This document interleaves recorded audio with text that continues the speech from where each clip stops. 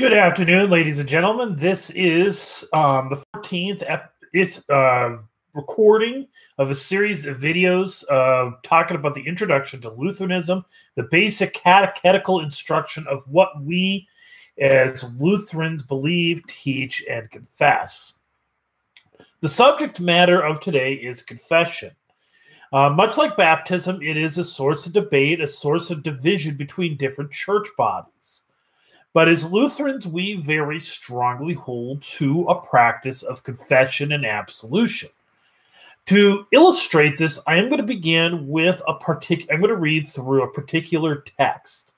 And this is taken from, and it's going to be from 2 Samuel chapter 11. I'm going to begin at verse 1. It says, "In the spring of the year, the time when kings go out to battle, David sent Joab and his servants with him and all Israel, and they ravaged the Ammonites and besieged Rabbah, but David remained at Jerusalem." All right, so as I'm reading through this text, I'm going to kind of walk you through it, bring out some details. And so right away here, we got a little bit of a detail. Spring of the year, the time when kings go out to battle. Okay, so this is a time that kings go out to battle.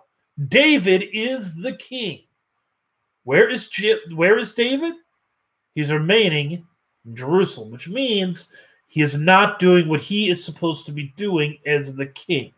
So this is already, we're seeing a problem here. He's got a little bit of a case of laziness. It happened late one afternoon when David arose from his couch and was walking on the roof of the king's house, that he saw from the roof a woman bathing, and the woman was very beautiful. And David sent and inquired about the woman. And one said, "Is not this Bathsheba, the daughter of Eliam, the wife of Uriah the Hittite?" So David sent messengers and took her, and she came to him, and he lay with her. Now she had been purifying herself from her uncleanness. Then she returned to her house. Now I'm going to stop for a moment there. So at the beginning here, so David goes up to the roof and he sees this woman bathing. Now oftentimes we assume that the woman was on a rooftop herself, but we don't know that for certain. She might have been, she might not have been. We know he was on a roof, and so he had to have been on an elevated point where he could look down, which makes sense because he's in the palace, so he probably would be in a higher point than others. So he looked down and he saw this woman bathing. Now, walking in on something that you're not supposed to walk in on, that's not a sin. There's nothing wrong. That stuff might happen. So what he should have done is like, whoa, turned right back around. But what he did is he continued looking. Now, from some research I've done in the past, I'd have to do some. There's others that might know more than me and be able to verify this. But there is so what the woman is doing, she is doing a ceremonial washing, a cleansing, because this is their time of the time of her period. And so there was a purifying that was supposed to be done. And by the way, this is also letting you know that she's at that time where she could easily get pregnant. This is actually a detail that the writer's letting you know. They understand the birds and the bees, okay? And so David, so it's possible, so it's but anyway, so normally this bathing house where she would have been at would have had a covering that would have been made it difficult for David to see. So the question may be is why wasn't that covering there? Why was it made possible for him to view her while she's bathing? And so it might possibly be that Bathsheba wanted him to look. So anyway, so the woman conceived and she sent and told David, "I am pregnant." There are some who have argued that David raped Bathsheba. Part of this is because he is the man of higher power, but we have no indication that there was any resistance on the part of Bathsheba. We see no indicator of that she resisted. And if the issue of the covering is true, that means she was actually inviting it. So there is a possibility she was indeed doing that. And so it may have been more mutual than we realize, that both of them wanted it. Either way, this is an infidelity. This is a sin of adultery. It began with lust. If you read Jesus, if you listen to what Jesus says in the Sermon on the Mount, and we talked about this in the commandments, to look lustfully upon another is to commit adultery with them in your heart. So David is already committing adultery in his heart, and he took it a step forward. He invited her over so he could fully, physically commit adultery with her. The consequence is she is pregnant, which is what would happen around the time of a woman's period. If you sleep with her, very good chance she's going to get pregnant. So David sent word to Joab, "Send me Uriah the Hittite." And Joab sent Uriah to David. When Uriah came to him, David asked how Joab was doing and how the people were doing and how the war was going. Then David said to Uriah, "Go down to your house and wash your feet." And Uriah went out of the king's house, and there followed him a present from the king. But Uriah slept at the door of the king's house with all the servants of his lord, and did not go down to his house. When they told David Uriah did not go down to his house, David said to Uriah, "Have you not come from a journey? Why did you not go down to your house?"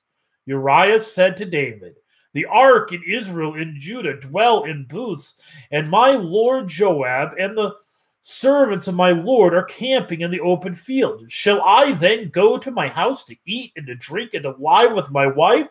As you live, and as your soul lives, I will not do this thing." Then David said to Uriah, "Remain here today also, and tomorrow I will send you back." So Uriah remained in Jerusalem that day and the next, and David invited him, and he ate in his presence and drank, so that he made him drunk. And in the evening he went to lie down on his couch with the servants of his lord, but he did not go down to his house. So you see, David makes two attempts to get Uriah to go sleep with his wife Bathsheba. He invites him home, he gets him drunk, he does these things, and it doesn't work. And the idea is, he's thinking, well, hopefully people will think that Uriah is the father. And as I noted, it is not working. And it's very interesting, as notable is that Uriah, the reason why Uriah is not going in to be with his wife is because he is an honorable soldier. He is honoring to the king and honoring to the kingdom of Israel. In fact, we're seeing in this that Uriah has more honor than David does at this moment. All right? So in the morning, David wrote a letter to Joab and sent it by the hand of Uriah. In the letter he wrote, "Set Uriah in the forefront of the hardest fighting, and then draw back from him, that he may be struck down and die." And as Joab was besieging the city, he assigned Uriah to the place where he knew there were valiant men. And the men of the city came out and fought with Joab, and some of the servants of David among the people fell. Uriah the Hittite also died. Then Joab sent and told David all the news about the fighting. And he instructed the messenger, "When you have finished telling all the news about the fighting to the king, then if the king's anger rises, and if he says to you, 'Why did you go near the city to fight? Did you not know that they would shoot from the wall? Who killed Abimelech, the son of Jerubbesheth? Did not a woman cast an upper millstone on him from the wall, so that he died at Thebez? Why did you go so near the wall?' Then you shall say, 'Your servant Uriah the Hittite is dead also.'" So what you hear, so David, in order to cover up his sin, has now murdered Uriah the Hittite, and in order to have him killed, he also allowed for others to be killed. He allowed some of his best soldiers to die in order to cover his sin. This is just, David's sin is getting really deep. So we've got laziness. We've got lust. We have lust. We have actual committing of adultery. We have lying and deceit. And now we have murder. All right? And you could probably say even manslaughter for killing the others. The others that were victims of him attempting to hide what he did. So the messenger went and came and told David all that Joab had sent him to tell. The messenger said to David, "The men gained an advantage over us and came out against us in the field, but we drove them back to the entrance of the gate. Then the archers shot at your servants from the wall. Some of the king's servants are dead, and your servant Uriah the Hittite is dead also." David said to the messenger, "Thus shall you say to Joab, do not let this matter displease you, for the sword devours now one and now another. Strengthen your attack against the city and overthrow it, and encourage him." And notice, he calls Uriah your servant. Uriah is the servant of David. And yet David had him murdered. David had a good man, relatively good man, murdered to cover his wretchedness and his sin. When the wife of Uriah heard that Uriah, her husband, was dead, she lamented over her husband. Which, by the way, this is in Israel, there was a period of mourning. It was 30 days. It says, "And when the mourning was over, David sent and brought her to his house. And she became his wife and bore him a son. But the thing that David had done displeased the Lord." All right, so we're covering that David has done a horrible, wretched sin. And so verse chapter 12, right, this is quite a bit of reading, but there's a point to this. This relates to the subject of confession. "And the Lord sent Nathan to David. He came to him and said to him, 'There were two men in a certain city, the one rich and the other poor. The rich man had very many flocks and herds, but the poor man had nothing but one little ewe lamb which he had bought. And he brought it up, and it grew up with him and with his children. It used to eat of his morsel and drink from his cup and lie in his arms, and it was like a daughter to him. Now there came a traveler to the rich man, and he was unwilling to take one of his own flock or herd to prepare for the guests who had come to him. But he took the poor man's lamb and prepared it for the man who had come to him.'" Now it's kind of interesting that Nathan is using the imagery of sheep, because David was a shepherd. So this would ring very close to his ears. So this is why David reacts. David's anger was greatly kindled against the man, and he said to Nathan, "As the Lord lives, the man who has done this deserves to die. And he shall restore the lamb fourfold, because he did this thing and because he had no pity." Nathan said to David, "You are the man. Thus says the Lord, the God of Israel." And by the way, hear that. You are the man. This is not like, "You're the man, man." This isn't like a uplifting, "You're cool." This is, you are the man who deserves to die for this egregious sin. You did worse than taking a lamb. You took a man's beloved wife, and then you had him murdered. This is exactly what it says.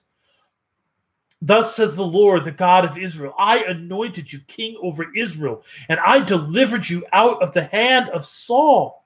And I gave you your master's house and your master's wives into your arms, and gave you the house of Israel and of Judah. And if this were too little, I would add to you as much more. Why have you despised the word of the Lord, to do what is evil in his sight? You have struck down Uriah the Hittite with the sword, and have taken his wife to be your wife. and have killed him with the sword of the Ammonites. Now, therefore, the sword shall never depart from your house, because you have despised me and have taken the wife of Uriah the Hittite to be your wife. Thus says the Lord, behold, I will raise up evil against you out of your own house, and I will take your wives before your eyes and give them to your neighbor, and he shall lie with your wives in the sight of this sun. For you did it secretly. But I will do this thing before all Israel and before the sun. David said to Nathan, I have sinned against the Lord. And Nathan said to David, the Lord has also put away your sin. You shall not die. Nevertheless, because by this deed you have utterly scorned the Lord, the child who is born to you shall die. Then Nathan went to his house. So there you have David giving his confession. And I'm going to read this. You got the short version of his confession. I have sinned against the Lord. There's a longer version. I'm going to get to that in a little bit. But here's why I read this. David had committed a sin. He had rebelled against God. Actually, he didn't commit one sin. He committed many sins. And the final sins were the most egregious. And as he said it from his own lips, David understood it, that he deserved death. So when he had committed his sin, God sent a man, an individual, specific person, and a man, to come to David and convict him of his sin. And that's exactly what Nathan did. He used the story and then he said, you are the man, to convict David of his sin. And when David confessed his sin, God used Nathan, this man Nathan, to tell David that his sin would be put away. In other words, his sin is forgiven, that he would not die an eternal death on account of it. See, similarly in our law, this is the Old Covenant. God did not stop sending individuals to come to you to declare your sins forgiven. This is a promise that still holds true in the New Testament church. So in the case of David, the gift to David was Nathan. Nathan was the one that was sent to convict him of his sin and pronounce on him forgiveness. In the New Covenant, it is the pastor that does this. So before I get to the scripture of the New Testament that really speaks to this, I'm going to read from Luther's Small Catechism. I'm going to read what it says regarding confession. So it starts, what is confession? So this is the fifth chief part. Confession has two parts.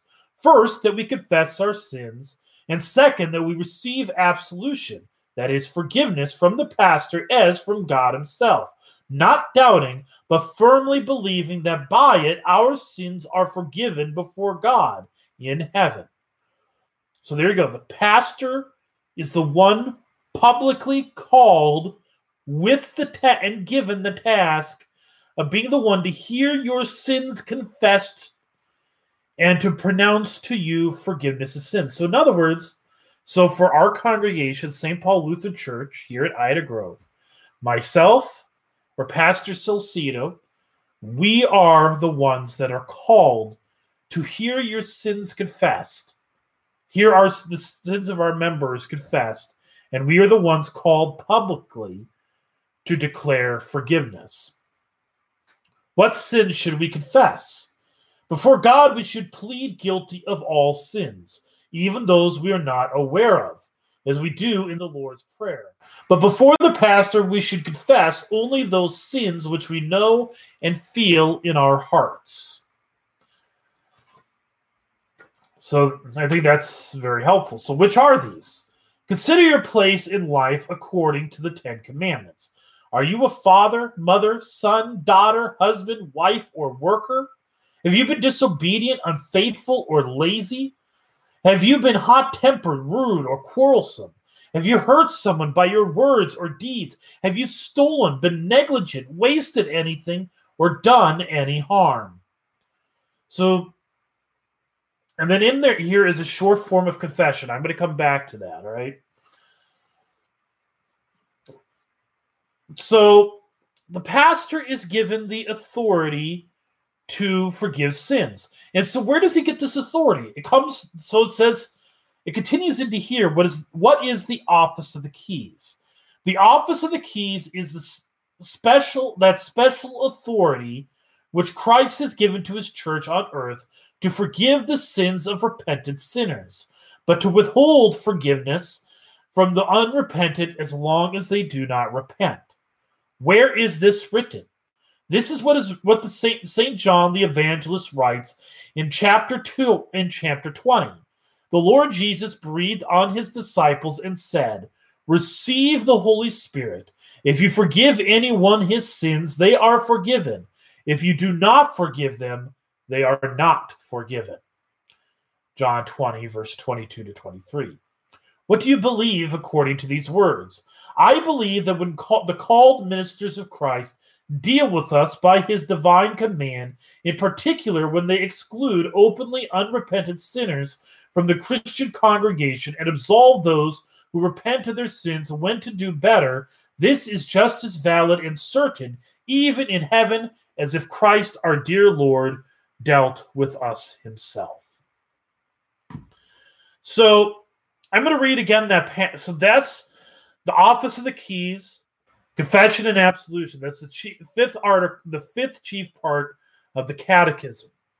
So God calls pastors for the purpose of administering his sacraments publicly in declaration of forgiveness of sins publicly. In Paul's first letter to the church in Corinth, he refers to the pastors as the stewards of the mysteries. And I'm actually going to quickly look up that passage so that way I can give you the exact passage. So this would be 1 Corinthians chapter 4.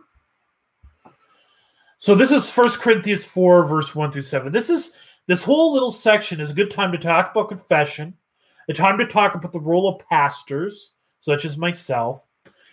So I wasn't even thinking about it. I was going to talk about this. This would be a good day for me to be wearing my clerical collar, but I'm not. I'm wearing more casual. But this is what it says. This is how one should regard us, as servants of Christ and stewards of the mysteries of God.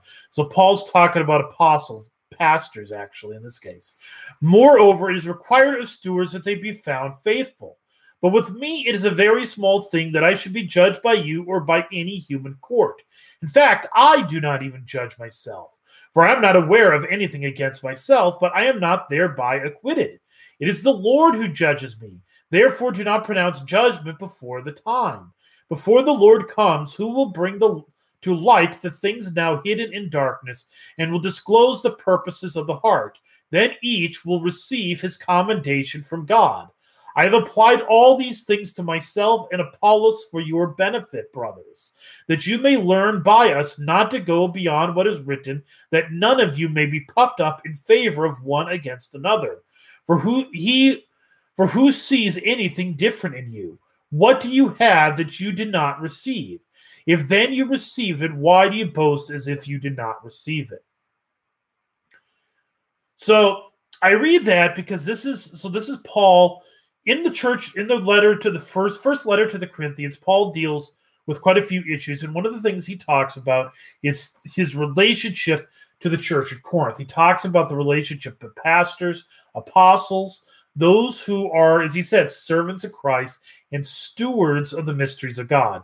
And the mysteries of God is quite often a way to speak of baptism and the Lord's Supper and the proclamation of the word. There are people that are set apart with the purpose of publicly carrying out God's, administering those sacraments and proclaiming the word.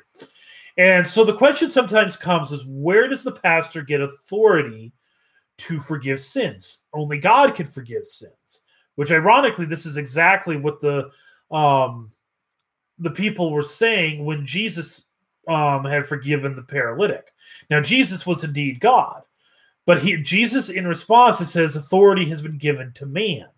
So in other words, Jesus would indeed give authority to men, to human beings, men, to forgive sins publicly.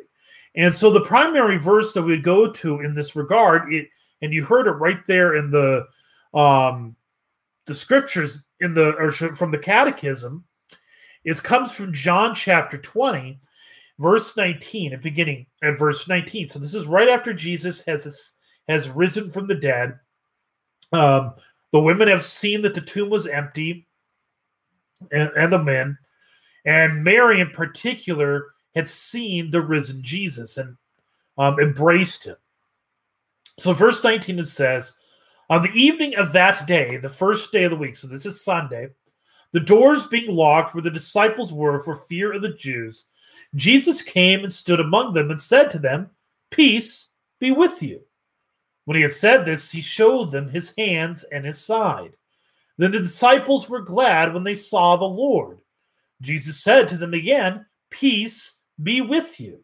As the Father has sent me, even so I am sending you. And when he had said this, he breathed on them and said to them, receive the Holy Spirit. If you forgive the sins of any, they are forgiven them. If you withhold forgiveness from any, it is withheld. All right, so Jesus right there is giving the command, giving the permission, giving the authority. So he says, peace be with you. He begins with peace be with you. So Jesus shows up in this upper room. He shows up in the midst of them.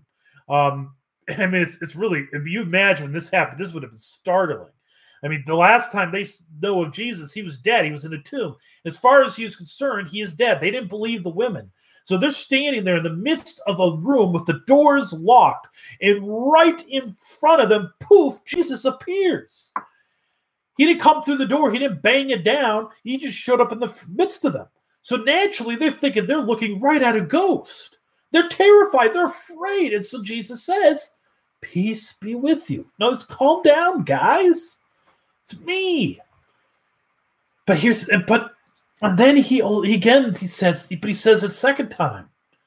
And the reason he needs to say this is peace be with you is not just kind of calm down, but it's also a word of forgiveness. And this is the primary use of it here. Jesus is forgiving them. You think, before? Well, they didn't believe the women. Jesus told them over and over again that he was going to be crucified and he was going to die, be buried, and on the third day rise from the dead. When he was arrested, they abandoned him. They were his disciples. The word disciple means follower. So they're supposed to follow him, but they did exactly the opposite. They fled from him. So they failed in their role as disciples. Peter denied that he even knew who Jesus was. And then when he had risen from the dead, they saw the tomb empty. They didn't believe it. Even after the women had told them that they had seen him risen from the dead, they still didn't believe. And so, given their record as of late, their sinfulness of disbelief, Jesus tells them, peace be with you. He's telling them, your sins are forgiven. And in fact, the past in our divine service, so right before communion, I will say, the peace of the Lord be with you always, to which the congregation says, Amen. And a lot of times I'll be holding the bread, I'll be holding the wine up in front. And the reason I do that is to say, in this bread, in this wine, which is the body and blood of Jesus, which we're going to talk about in the next video, is the peace of the Lord. This is the peace of the Lord is being delivered to you in this sacrament. So, and when I say the peace of the Lord, I am sharing with you the same peace that Jesus shared with his disciples in the upper room. And the reason we're doing that is because Jesus told them to. Right here, he says, as the Father sent me, even so I am sending you. And he says, receive the Holy Spirit. If you forgive the sins of any, they are forgiven them. So in other words, he is sending them out to declare the same peace unto others. The peace of the Lord that they just heard, the peace of Jesus Christ the Lord was declared to Jesus Christ the Lord, declared his peace to them twice, and he would do it again a little bit when he shows up a week later. And it's also recorded in the Gospel of Luke. He's telling them to go forth and declare that same peace of him, the Lord, to others. And that's what myself or any pastor is doing when we say this during the liturgy. We are doing what Jesus told us to do. We are declaring the peace of the Lord unto you. We're declaring that forgiveness. And here he gives authority to declare publicly, to declare forgiveness. And when we forgive sins, when we say your sins are forgiven, you could take it to the bank. They are forgiven, just as Jesus said. If you forgive the sins of any, they are forgiven them. And if you withhold forgiveness from any, it is withheld. The reason why somebody would have forgiveness withheld is because they are unrepentant. They've committed a sin, but they show no repentance, and therefore the pastor has the authority to withhold it. And that is also where the pastor has the authority to withhold the mysteries. And I'll talk about that more, not in the next video, but the video after that, when we talk about communion fellowship. But Jesus himself is the one that gives man the authority to do these things. Now, the argument sometimes will go is that Jesus is giving this promise only to the original 11 apostles who he's talking to. It would be 11 because Judas had killed himself by this time. So, and some people say it's just to those 11. Well, if that's the case, this is kind of a cruel thing for John to write, because John is writing this in probably around 70 AD. And this would be should be as sound as words of encouragement to let people know, hey, there are people that could come to you and tell you that your sins are forgiven. And when they tell you it, your sins really are forgiven. It's pretty cool, huh? And so you're reading that, wow, can we go find these people? And if John were responding, he'd be like, well, here's the deal. 10 of those guys are already dead, all right? So you can't really go talk to them. And me, who's writing this to you and letting you know that, people, if I forgive the sins of you, they're forgiven. I'm in prison, so if you could come to the prison island of Patmos, I would love to forgive you.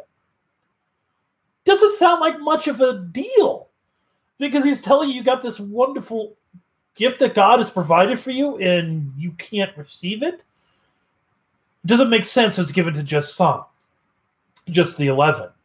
Rather, it makes more sense that this was given to all, actually not just to all pastors, actually it's given to the entire church. The pastor is the one that does it publicly for the sake of order, so good order. So actually, even you, a Christian, could declare to somebody, say to somebody, hey, so somebody's saying, I can't believe I did this thing. I can't believe how I talked to my brother or talked to my sister, or how I talked to my parents, things like that. You may be really struggling with the sin that you've done. And any Christian can say to you, listen, I declare to you this day that your sins are forgiven on account of Jesus dying on the cross. You could do that. Any Christian could do that. The pastor is the one that's charged to do this publicly. And the reason we have someone charged to do this is for the sake of good order. And it's also for the sake of comfort and conscience. See, you could go tell that to another person, so a random Christian. But they're not, what makes a pastor different from your average church member is that a pastor is under vows. He has vowed and promised that any sins you confess to him, he will not divulge it. I have promised that you could come to me and confess that you murdered someone. And then the police could come and say, hey, did such and such murder this person? I would say, I don't know what you're talking about. I mean, if I heard about it in the news, then I could say it. But if I heard it in the rite of confession, I don't have to. I would not tell anybody. And by the way, fortunately, in the United States of America, pastors are protected by the Constitution. The Supreme Court has ruled that we are protected in this regard. And so this is why you have a pastor, that they are there to tell. They are protected by their vows. A layperson does not have any such vow. And so it might be you tell a Christian that may not be very good at keeping secrets. They could be a person that they hear that it might end up on Facebook or Twitter the next day, and everybody's going to know about it. You don't want a person like that. You want someone you know will not tell anybody at any point, at any time. They will take what you said to the grave. And that is what the vow the pastor has. And it's also the reason the pastor does it publicly for the sake of good order. It would be chaotic if you had multiple people doing it all at the same time. So this is specifically when we're dealing with confession and absolution. The reason why ideally you have a pastor doing baptism is because the pastor is the one who is going to lead the charge in the spiritual formation of that individual who is baptized. That's why ideally you have a pastor do the baptism. If there's an emergency situation, you can have a layperson. The Lord's Supper, however, is always administered by a pastor, a called, ordained minister. And so I'm going to pull up the Book of Concord on this. So I've talked about this in one of the first videos, that as Lutherans, we confess to the documents contained within this book. So I'm going to open up to the Augsburg Confession. This is the first time I'm going to read from this. I'm actually going to read a couple quotes from this. Let's see. So article, chapter, article,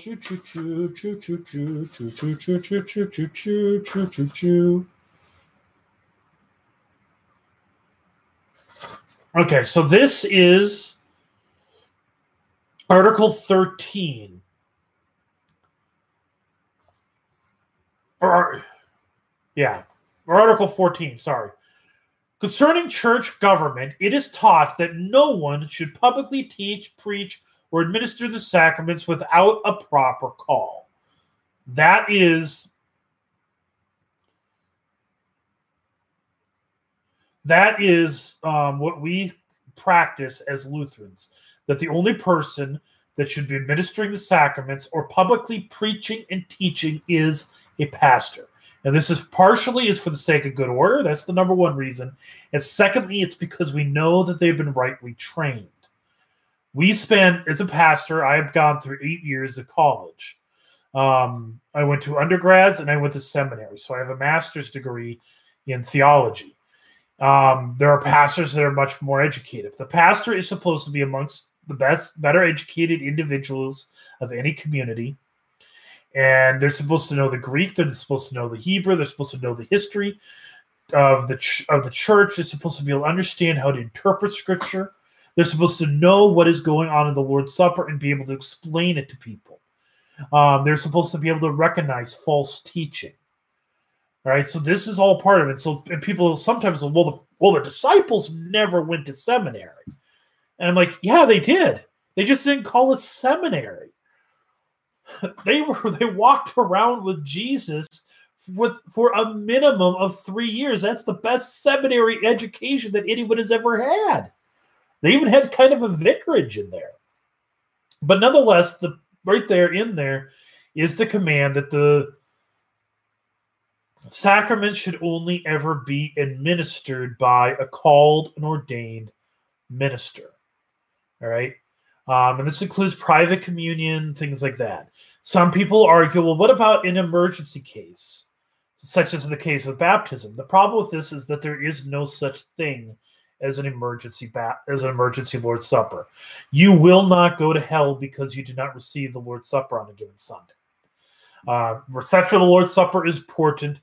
Complete refusal to receive it, yeah, that could condemn you, but that's not going to amount to a case of an emergency, because you have had that kind of refusal. It usually happens through the course of months and months and years, right? And that's not an emergency. That's ongoing neglect. So there's no such thing as an emergency in the Lord's Supper. And so the only person that should ever be administering it is a pastor. Talking about confession, one of the things we get this idea is that confession is only to be done publicly. In modern church, in the modern church, most people do confession only during the divine service. And so that'd be at the very beginning of a Sunday morning service. And they think that's the only place and the only time that a person can do confession. They don't, and it's been rejected. Many people reject the practice of private absolution. So you come in on Saturday or whatever day, you come in, you visit with the pastor, you confess your sins unto him, and he pronounces absolution unto you. And many people say, well, that's a Catholic thing. Lutherans don't do that. And that's not true. Lutherans very, very much affirm to it. And in fact, those words that I was just reading from the Small Catechism was written with the assumption that it would be done privately, not publicly. In fact, what I did not read was right in the middle there was a short form of confession that is written for private confession. So Luther, in his Small Catechism, wrote an order of private confession and absolution. And why? Because we were expected to do it. And this is even what, again, our Augsburg Confession, this is what Lutherans believe, teach, and confess. In any Lutheran church, if you were to look at their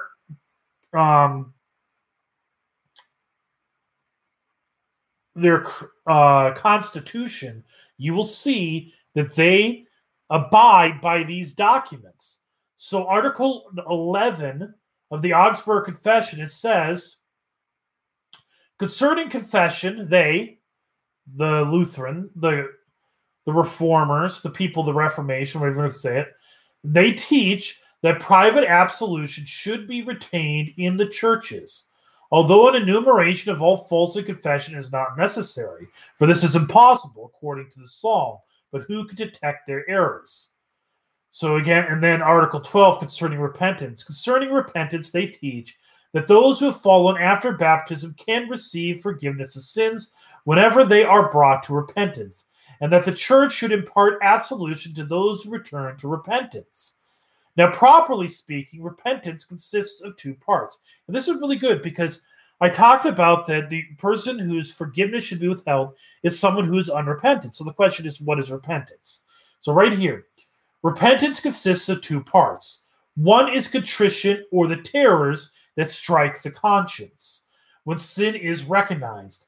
So first is you recognize you're sinning. You feel that's guilt, terror of the guilt of what befalls you, or what you deserve on account of it.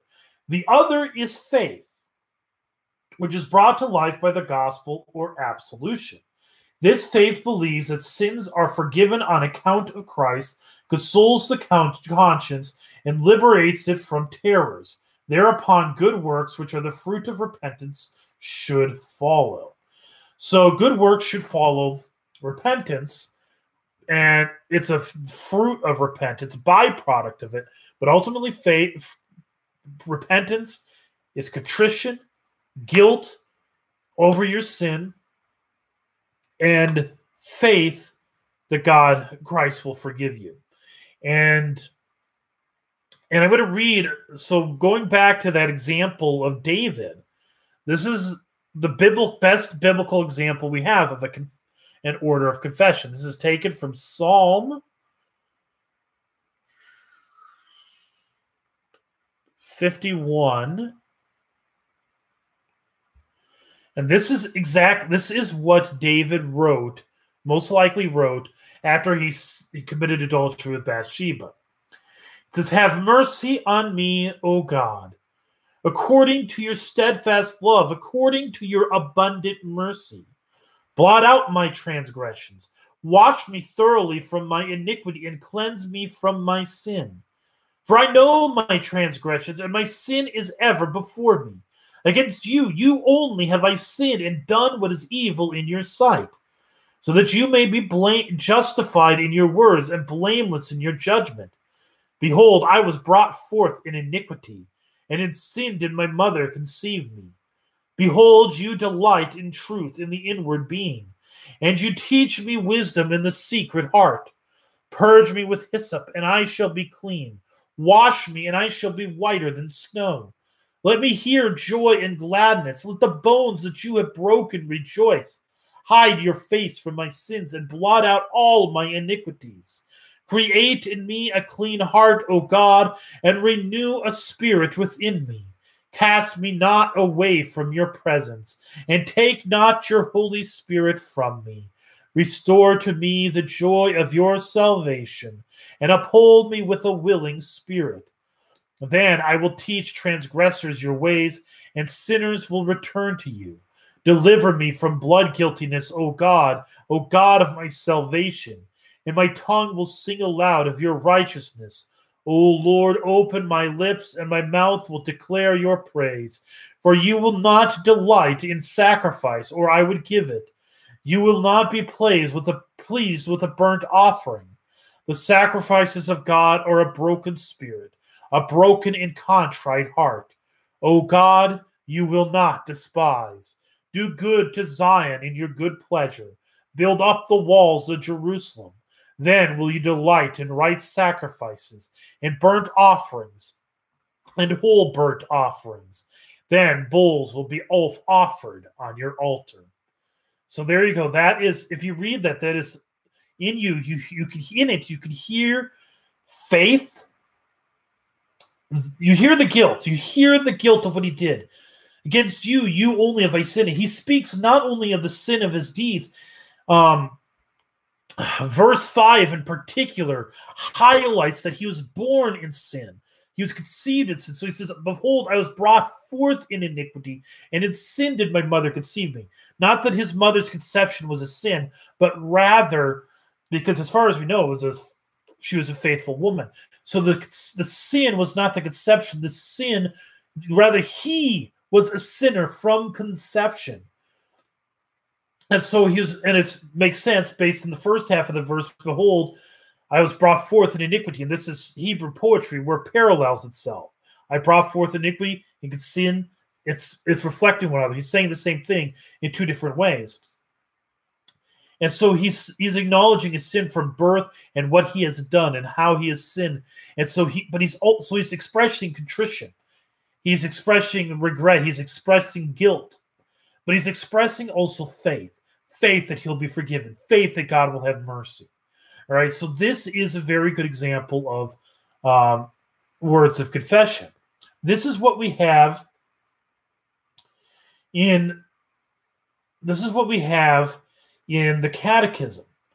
This is Luther's suggested order of confession. He says, "Dear confessor," so this is intended to be written specifically to the pastor. This is individual confession. He says, "Dear confessor, I ask you please to hear my confession and to pronounce forgiveness in order to fulfill God's will. I, a poor sinner, plead guilty before God of all sins.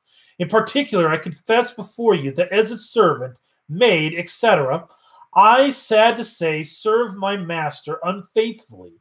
For in this and that I have not done what I was told to do. I have made him angry and caused him to curse. I have been negligent and allowed damage to be done. I have also been offensive in words and deeds. I have quarreled with my peers. I have grumbled about the lady of the house and cursed her. I am sorry for all of this, and I ask for grace. I want to do better. A master or the lady of the house may say, in particular, I confess before you that I have not faithfully guided my children, servants, and wife to the glory of God. I have cursed. I have set a bad example by indecent words and deeds. I have hurt my neighbor and spoken evil of him. I have overcharged, sold inferior merchandise, and given less than I was paid for.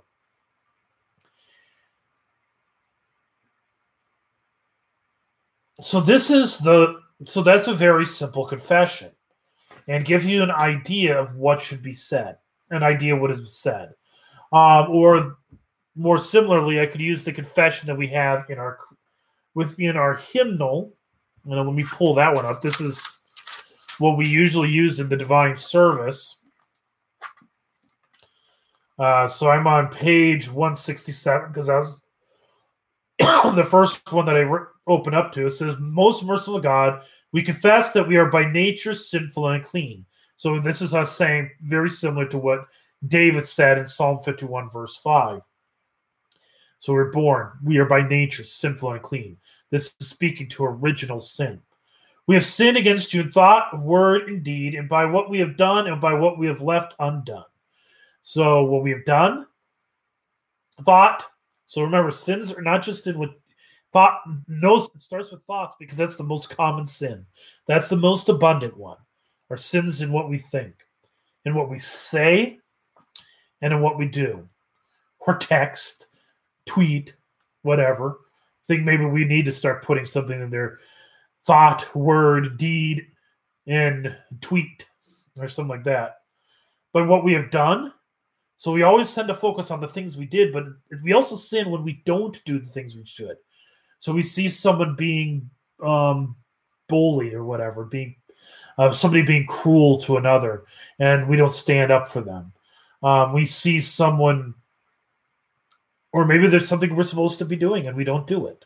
Whatever it may be, if we neglect to do it. So we're confessing the things we've done and we have left undone. So it's pretty much, we have not loved you with our whole heart.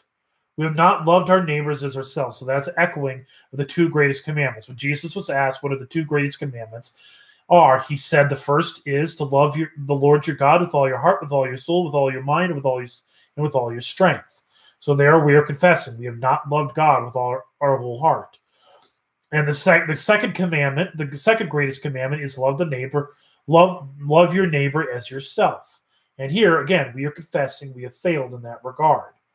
We justly deserve your present eternal punishment. We recognize that we deserve punishment in this life. Now, as we deserve death, we deserve any physical turmoil that comes our way as a consequence of our sin.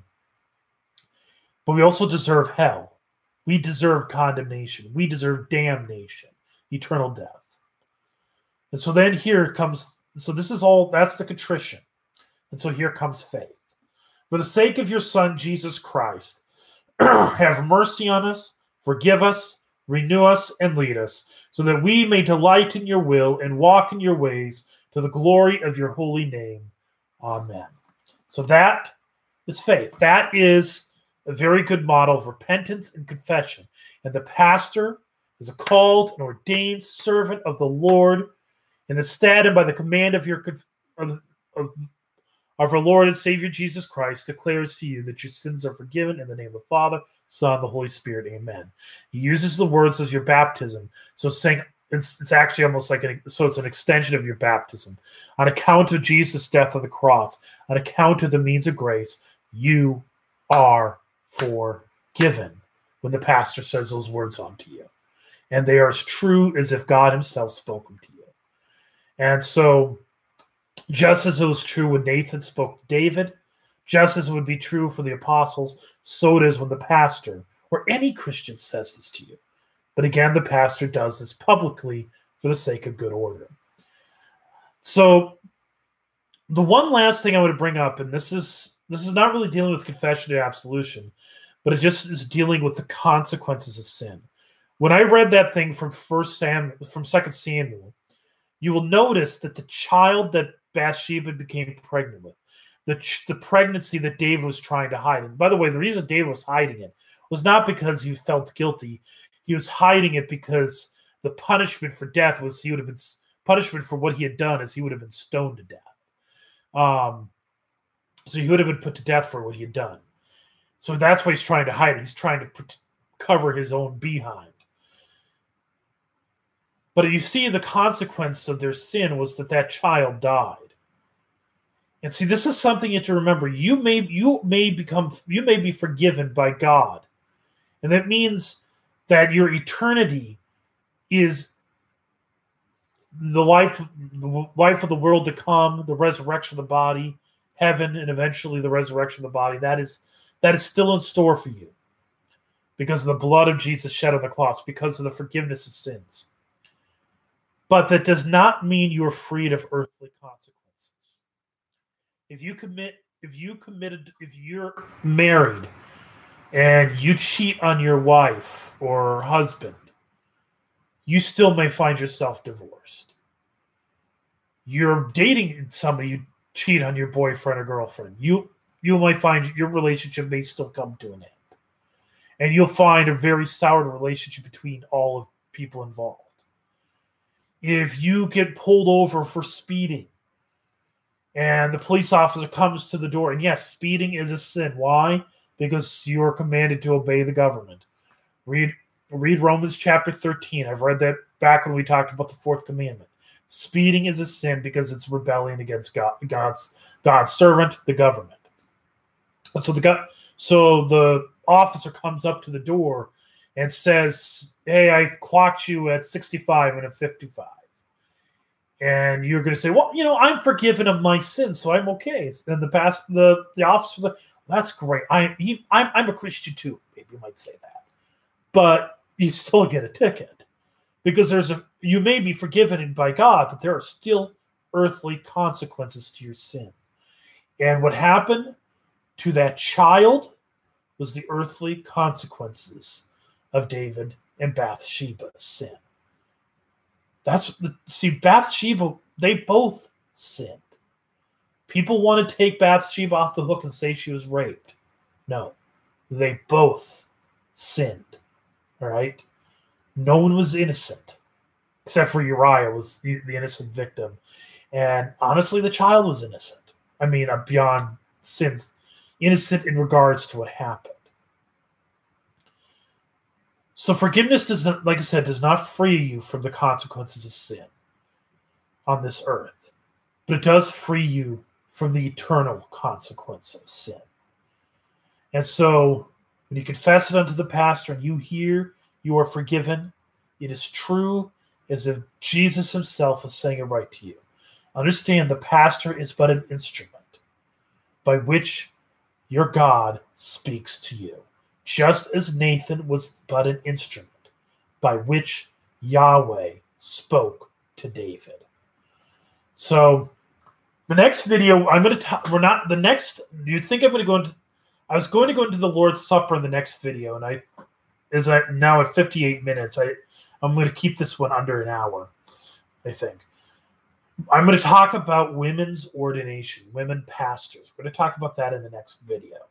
I was going to talk about that in this video, but it's a whole nother subject, and it's one that gets talked about a lot of questions about it, but we're going to talk about it. I want to have an entire video dedicated to it. And so I'm going to leave this here, and I'll come back to you with that in the next video. So I pray this continues to be a blessing to you and continues to be informative. God bless. See you in the next video.